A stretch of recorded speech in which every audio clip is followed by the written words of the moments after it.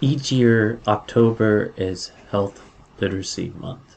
I'm Dr. Sri Banerjee, core faculty for the College of Health Science and Public Policy at Walden University. And in this segment, I'm going to be going over various styles of health literacy and some of the additions that have been made. And then I'll be going over a e-booklet that has been created by the Centers for Disease Control in order to understand the concept of literacy and health literacy even more. So I want to go ahead and get started with understanding personal health literacy versus organizational health literacy. Usually when people think about health literacy, they're thinking about the degree to which individuals have the ability to find, understand, and use information and services to inform health-related decisions and actions for themselves and others. So this is typically personal health literacy is what we define this at. However, with Healthy People 2030, organizational health literacy is also important.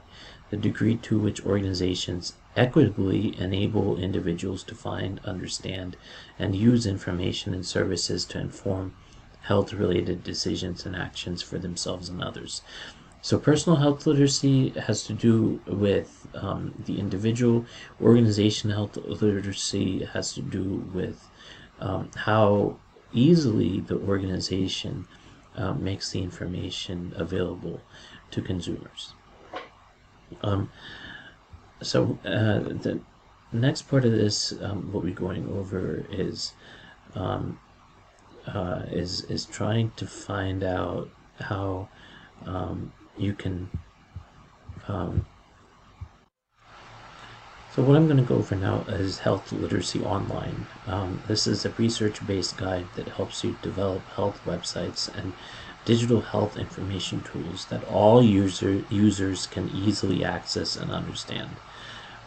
This includes the millions of Americans who struggle to find, process, and use online health information. So let's go over this Health Literacy Online. So there's a foreword, and then I wanted to go, there's in here 6 sections actually, and then at the end there's a checklist, which is an interesting checklist to go through. So the online strategy checklist is write actionable content, identify user motivations and goals, put the most important information first, describe the health behavior, just the basics, stay positive. Displaying content clearly on the page is also important. Limit paragraph size, use bullets and short lists, use meaningful headings, use a readable font, and there's a lot of other ways to avoid clutter and use appropriate color.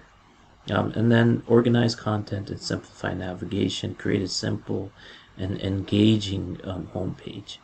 Engage users, share information through multimedia, through intuitive, interactive graphics and tools, and then test your sites with users with limited literacy skills. And then this will allow people to understand, to recruit users with limited literacy skills and limited health literacy skills to identify and eliminate logistical barriers to participation. Create plain language. So these are some of the tools that you can use to create content as has been identified by the federal government. I hope this has provided you with some insight. Thank you for listening.